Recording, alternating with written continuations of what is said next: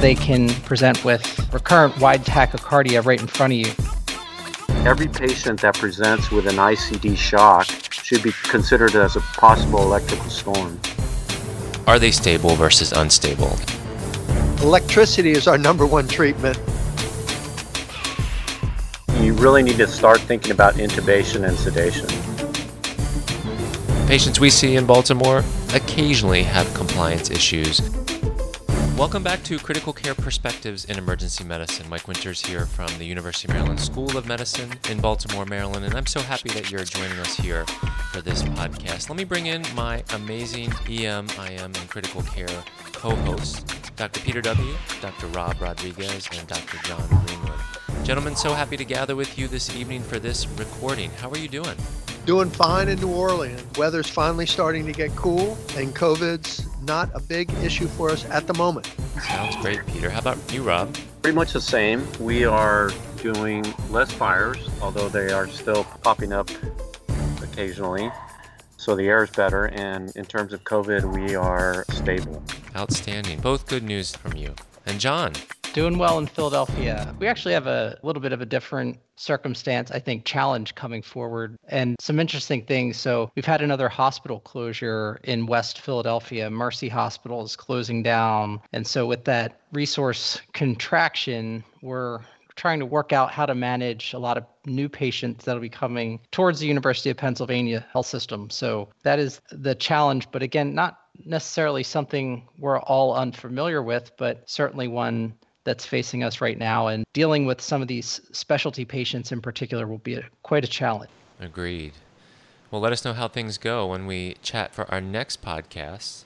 Things here in Baltimore are doing pretty well, as I think, also in terms of COVID numbers. We were chatting ahead of this recording. I think all of us in our 4 settings are seeing lower numbers. I think for us, I can say that while we certainly dipped from an emergency department census consistent with the rest of the country during the pandemic to about 55 to maybe 60% pre-COVID volume, I feel that most of that has returned. And I don't know about you guys, but I feel that our acuity was already high, but it seems to be even a little bit higher. We are getting sick patients.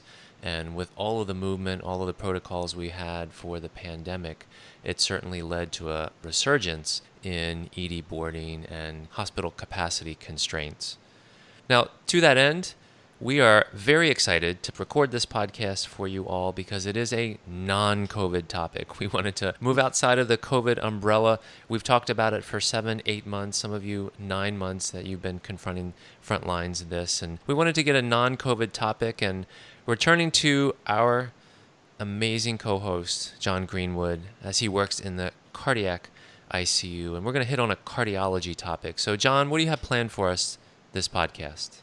Yeah, Mike. So this is a topic I think it's always good to refresh on. And we're going to talk about the patient who presents with electrical storm. And some of you may say, well, what is electrical storm? And others are like, remember that last patient you had who presented to your emergency department with problems with arrhythmias. And we're going to review an article that was in the European Heart Journal of Acute Cardiovascular Care by Astrid Hendricks, as well as Tomas Zilitorek, published in 2018, titled The Treatment of Electrical Storm, an Educational Review. And this was a topic that is near and dear to my heart, as Mike said, working in a cardiac and cardiac surgery ICU. But these patients can present in many different ways. They can present looking really, really sick, coming in continuous VT, and other ones can present looking quite well, but be very, very sick and can turn on a dime. They can present after having multiple ICD shocks at home and then come in completely stable blood pressure and rhythm. They can present with hemodynamic instability, or they can present with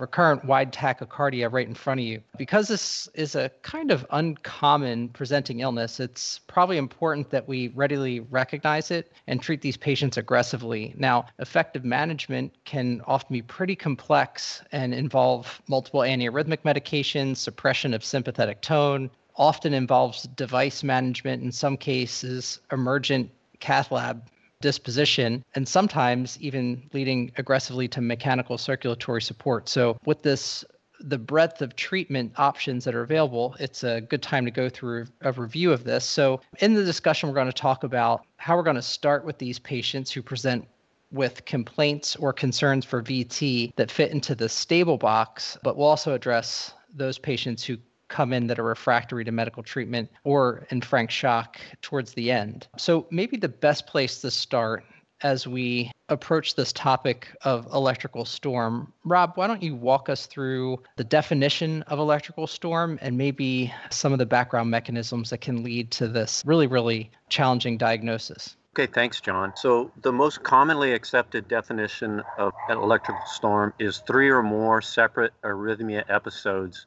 leading to ICD shocks over a 24-hour time period. And these episodes must be separate, where each episode is terminated for at least 5 minutes by an ICD shock. And this is slightly different than persistent or sustained VT, where the ventricular tachycardia resumes within 5 minutes of successful ICD therapy. So in terms of what is sustained VT defined as, it's defined as any ventricular tachycardia that lasts for more than 30 seconds or is symptomatic. And non-sustained ventricular tachycardia lasts for less than 30 seconds and is asymptomatic. So in terms of mechanisms of electrical storm, they can be multifactorial, but they can include progressive ventricular scarring and left ventricular remodeling in patients with advanced heart failure or patients who've had a scarring from a large previous MI.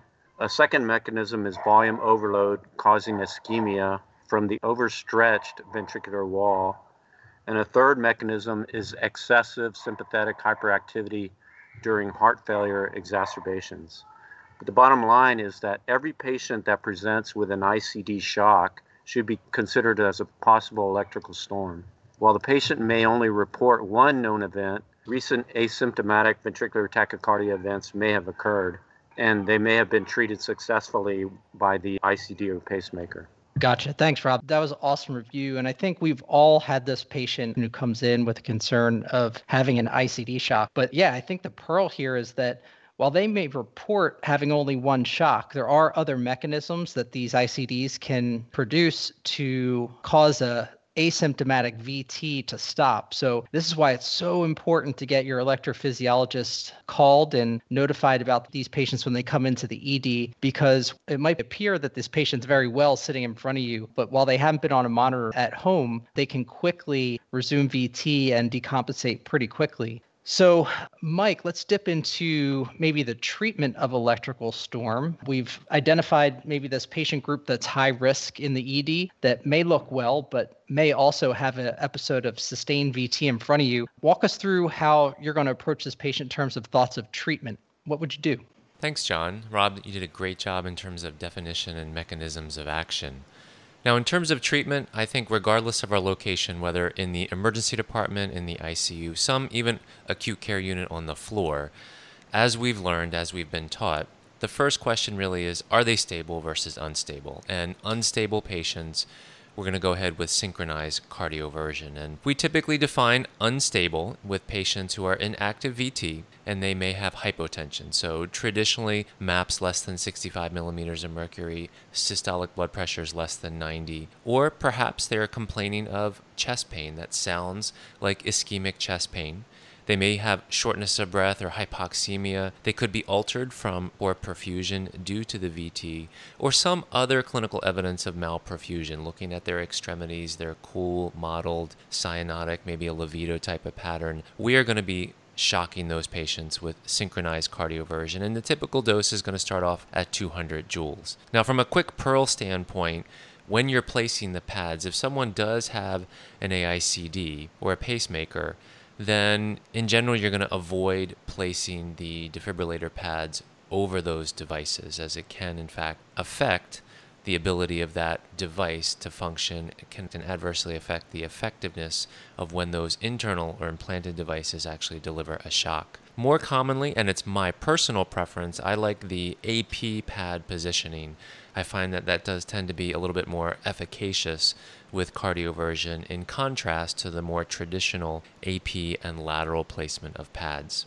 Now, outside of that unstable patient, more often we're going to be seen and confronted with the stable patient who has got intermittent episodes, perhaps of sustained VT, so as Rob said, greater than 30 seconds. In those cases, we're going to consider a few things. First, well, what's causing it? So unfortunately, in most cases, we're not going to have a clear etiology for their electrical storm, but it is important to keep a few things in mind and consider them on your differential. The most common etiology or potentially reversible cause is in fact ischemic ventricular tachycardia, and that's due to, no surprise, some type of flow-limiting coronary lesion. Also fairly common are electrolyte imbalances, and generally when electrolytes are fairly low, perhaps these patients existing cardiac disease, they're on diuretics, they've had some other medication change, and specifically we're going to look for hypokalemia. Hypomagnesemia, maybe hypocalcemia, as you would expect, they may cause prolongation of the QT and ultimately lead to polymorphic ventricular tachycardia.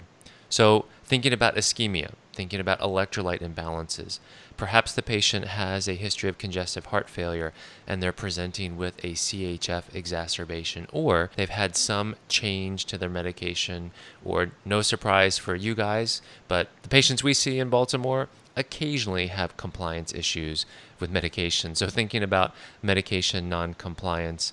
And lastly, if they've had a new pacemaker placed, that has been associated with ventricular storm or VT storm. So thinking about and asking about how new is that particular device. And one last pearl before I'm going to turn things over to Peter for medical management is in those patients who are coming in electrical storm and they are continuously receiving AICD shocks where you're thinking it's not efficacious and you then need to move to more effective means of terminating the electrical storm. We're going to go ahead and place that magnet. Recall, placing the magnet over the AICD will discontinue any type of internal attempts that the device will have for defibrillation. So, John, I think those are some quick pearls.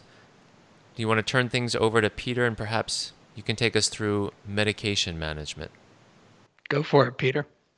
Well, just to emphasize again, electricity is our number one treatment, particularly if the patient's unstable. But if we do have the luxury of having either a stable patient or where electricity is not really being the answer, we can think about three main groups of medicines. The first group, the big player in this, is going to be beta blocker therapy. And so beta blockers are really the key role in the management of electrical storm, and they block the sympathetic receptors that are triggering this VT storm.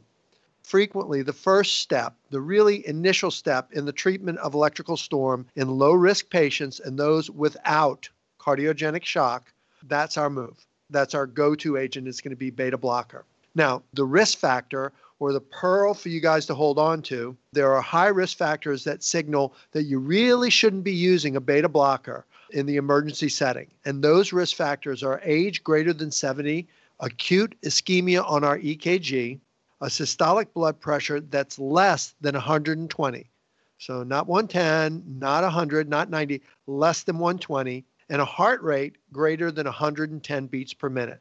Remember, if we have these patients that we already think are sick, they can be sicker still if we inappropriately give a beta blocker in those cases. Again, age greater than 70, acute ischemia on EKG, systolic blood pressure less than 120 millimeters of mercury, and a heart rate greater than 110. So which drugs are we going to use? Typically, the quickest agent that we're going to find stock in our EDs is going to be metoprolol, and it's most commonly used. You're going to start with low doses, and that's 5 milligrams IV, and that can be given every 5 minutes up to 3 subsequent dosages. Let's say that didn't work. The next move, you could go to propranolol, and some of you may not have metoprolol, but have propranolol, particularly in the European countries. And so propranolol is a lipophilic, unselective beta blocker that penetrates the CNS. It's been found to be effective in patients not responding to metoprolol or to amiodarone. And again, we know it most classically for those patients that aren't in electrical storm, but are in thyroid storm. And then thyroid storm, it reduces the conversion of T4 to T3. But when we're giving this, we're giving you this 1 milligram IV over 1 minute, and that can be repeated to a total of 3 times as well. Now, third line, for beta blockade is going to be esmolol. And remember that this is going to be a mixed drip. And you're going to go 500 milligrams per kilogram as a bolus IV, with the infusion then starting at 50 milligrams per kilogram per minute. Now, the benefit here with esmolol is you can usually see how the patient will respond quickly after the bolus, because it really has a short half-life, and you'll be able to see its effect. It'll go away relatively quickly if the patient has a poor hemodynamic response. So it doesn't hang around very long, but it's not readily available in most EDs. It's going to require either a pharmacy mix or your great ED nurses to mix it up. So that's the beta blockers, metoprolol, propranolol, and then esmolol. Next step would be lidocaine or procainamide. So they're class 1 sodium channel blockers. They're antiarrhythmics. For lidocaine, this is predominantly, in general, the preferred for patients that have ischemia associated with their VTAC. And then during this ischemic VTAC, the altered cardiac membrane potential, as well as the pH reduction, increases the rate of drug binding, making lidocaine a bit more effective in terminating ventricular arrhythmias. The dose here for lidocaine is going to be 1 mg per kg IV every 5 minutes, up to 3 mg per kg total. The infusion can be given then, if you have a response, at 1 to 3 mg per minute. Let's say lidocaine's not your drug or it's not working, then you can reach for procainamide, right? And for procainamide, this is, again, for patients with a recurrent stable VTAC, not in the setting of acute MI. So we're not looking at this with acute ischemia here. And it's given IV. Procainamide has been shown to be superior to lidocaine for terminating VTAC. And this is the ProCameo study published in 2017, compared procainamide versus amiodarone in patients with ventricular tachycardia storm without acute heart failure and severely depressed LV less than 30%.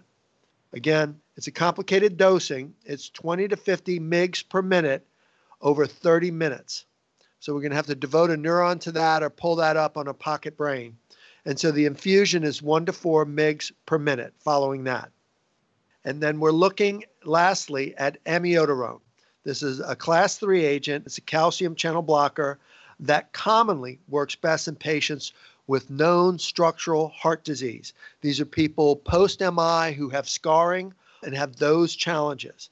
The dose here is a bolus, 150 milligrams. You're going to give that IV over 10 minutes. And you're going to follow that bolus by an infusion of 1 milligram per minute.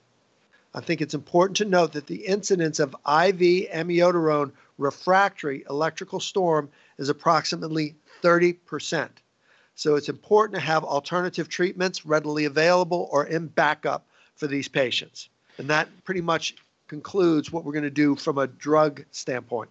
Wow, Peter, that was incredible summary. It was jam-packed with pearls. And so in order to keep things simple for me, I think I'm going to try to summarize some of those that you said, just because there was so much good stuff there. And correct me if I'm wrong here, but if we're going to start with beta blockers, we want to start in those low-risk patients. And they may not be an electrical storm at the time. They might have a regular sinus heart rhythm, but are high risk for basically going into shock if you do treat them with beta blockers. Those are older patients over 70, have acute ischemia, have a lower systolic blood pressure. And I think the point here with the systolic less than 120 or heart rate greater than 110 would mean that they likely have a low EF and are compensating with that high heart rate. So blocking them down, like you said, in a patient who's compensated with that high heart rate, probably not such a good idea. Certainly we can use metoprolol, propranolol. The esmolol is a great option because it is so rapid on, rapid off. I love that. And that initial bolus dose of 500 mics per kilo with 50 mic per kilo per minute drip afterwards. Certainly in these medications that we're not using often, if there's a clinical pharmacist available, it's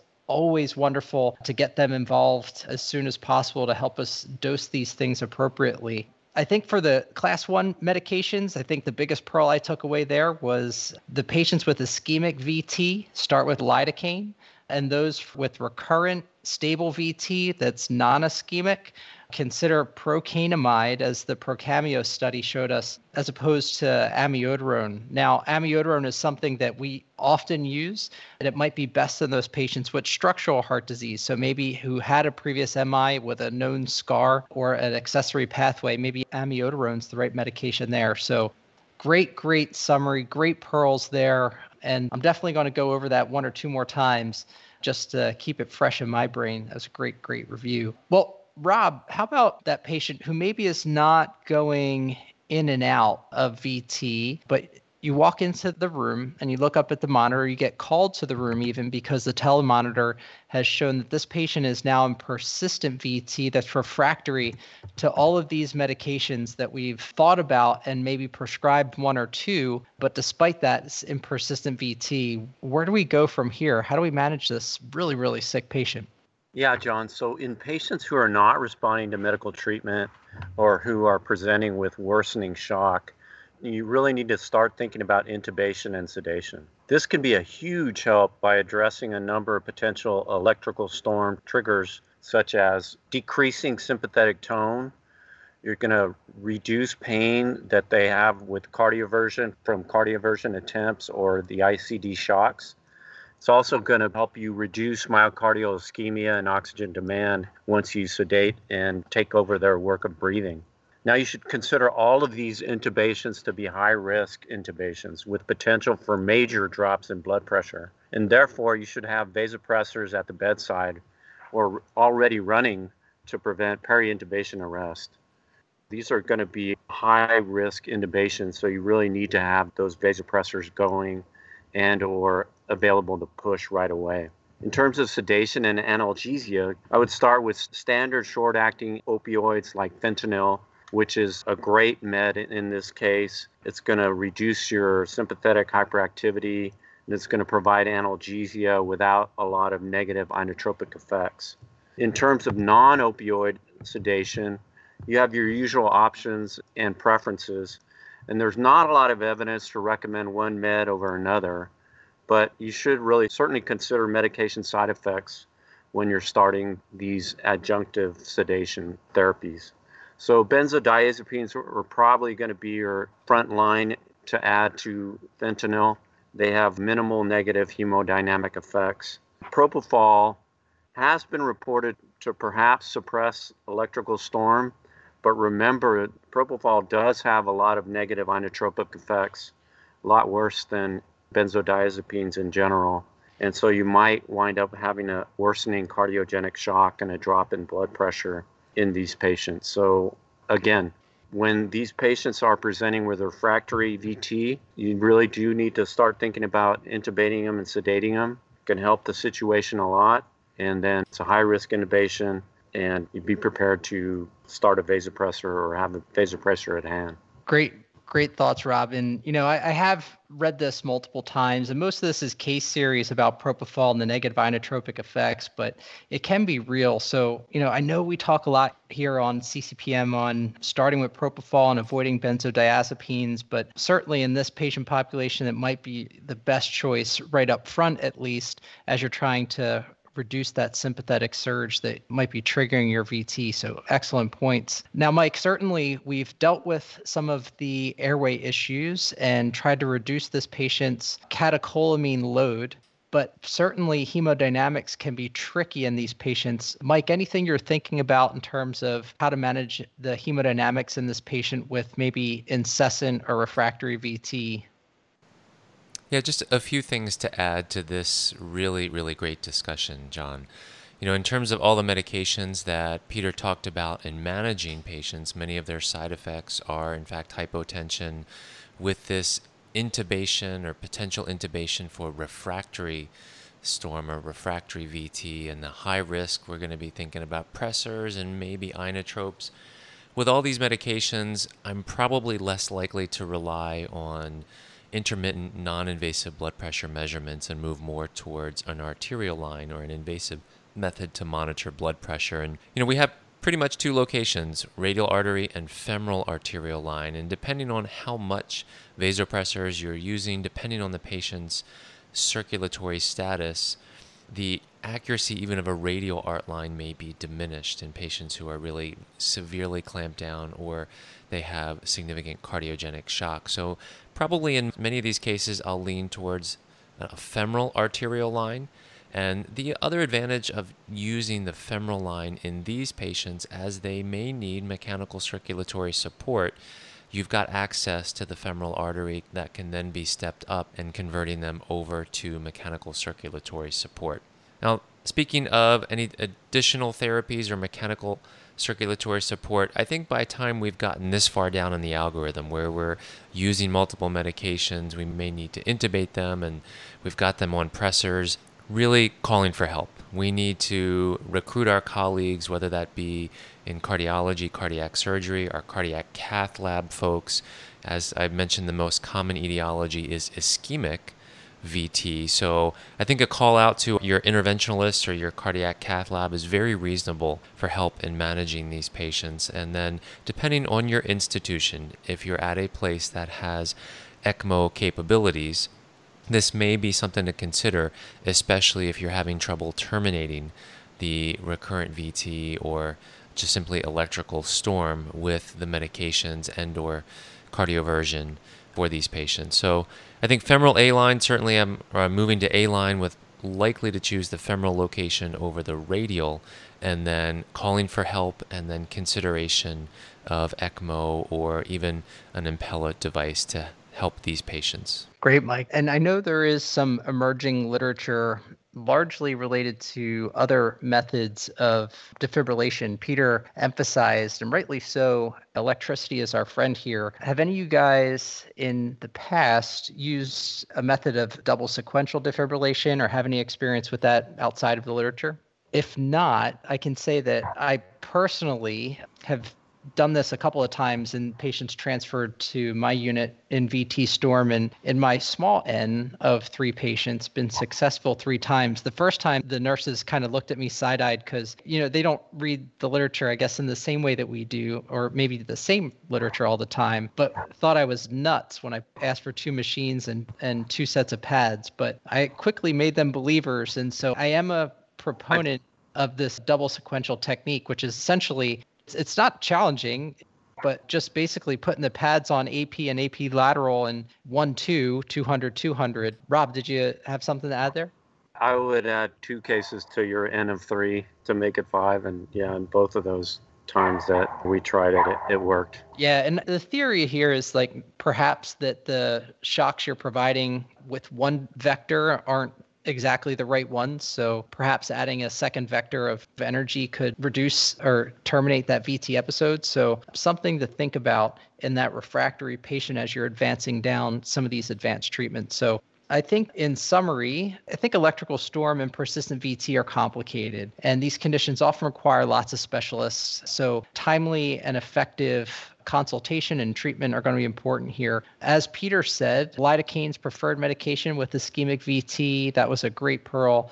And that is, as Mike said, the most common cause of reversible VT storm. Beta blocker therapy may be appropriate for that stable patient and is probably in that one who's low risk our first choice. But certainly if that patient has early evidence of shock or is developing shock, as Rob mentioned, early intubation, sedation to reduce that sympathetic surge is the appropriate and kind of mandatory next step in this complex patient management situation. And lastly, Mike, I love this. And, I'm finding I'm placing a lot more proximal femoral lines for access for blood pressure monitoring. We don't work in an operating room where we have stable critical illness, if that makes sense, that a radial art line might be a reasonable approach, that we often are faced with the sickest of the sick. So proximal central venous and arterial access, I'm leaning more on than I necessarily had thought about in the past. So with that being said, maybe just one more pearl or one more takeaway that you guys had from this. Mike, let's start with you. Any other major pearls or takeaways?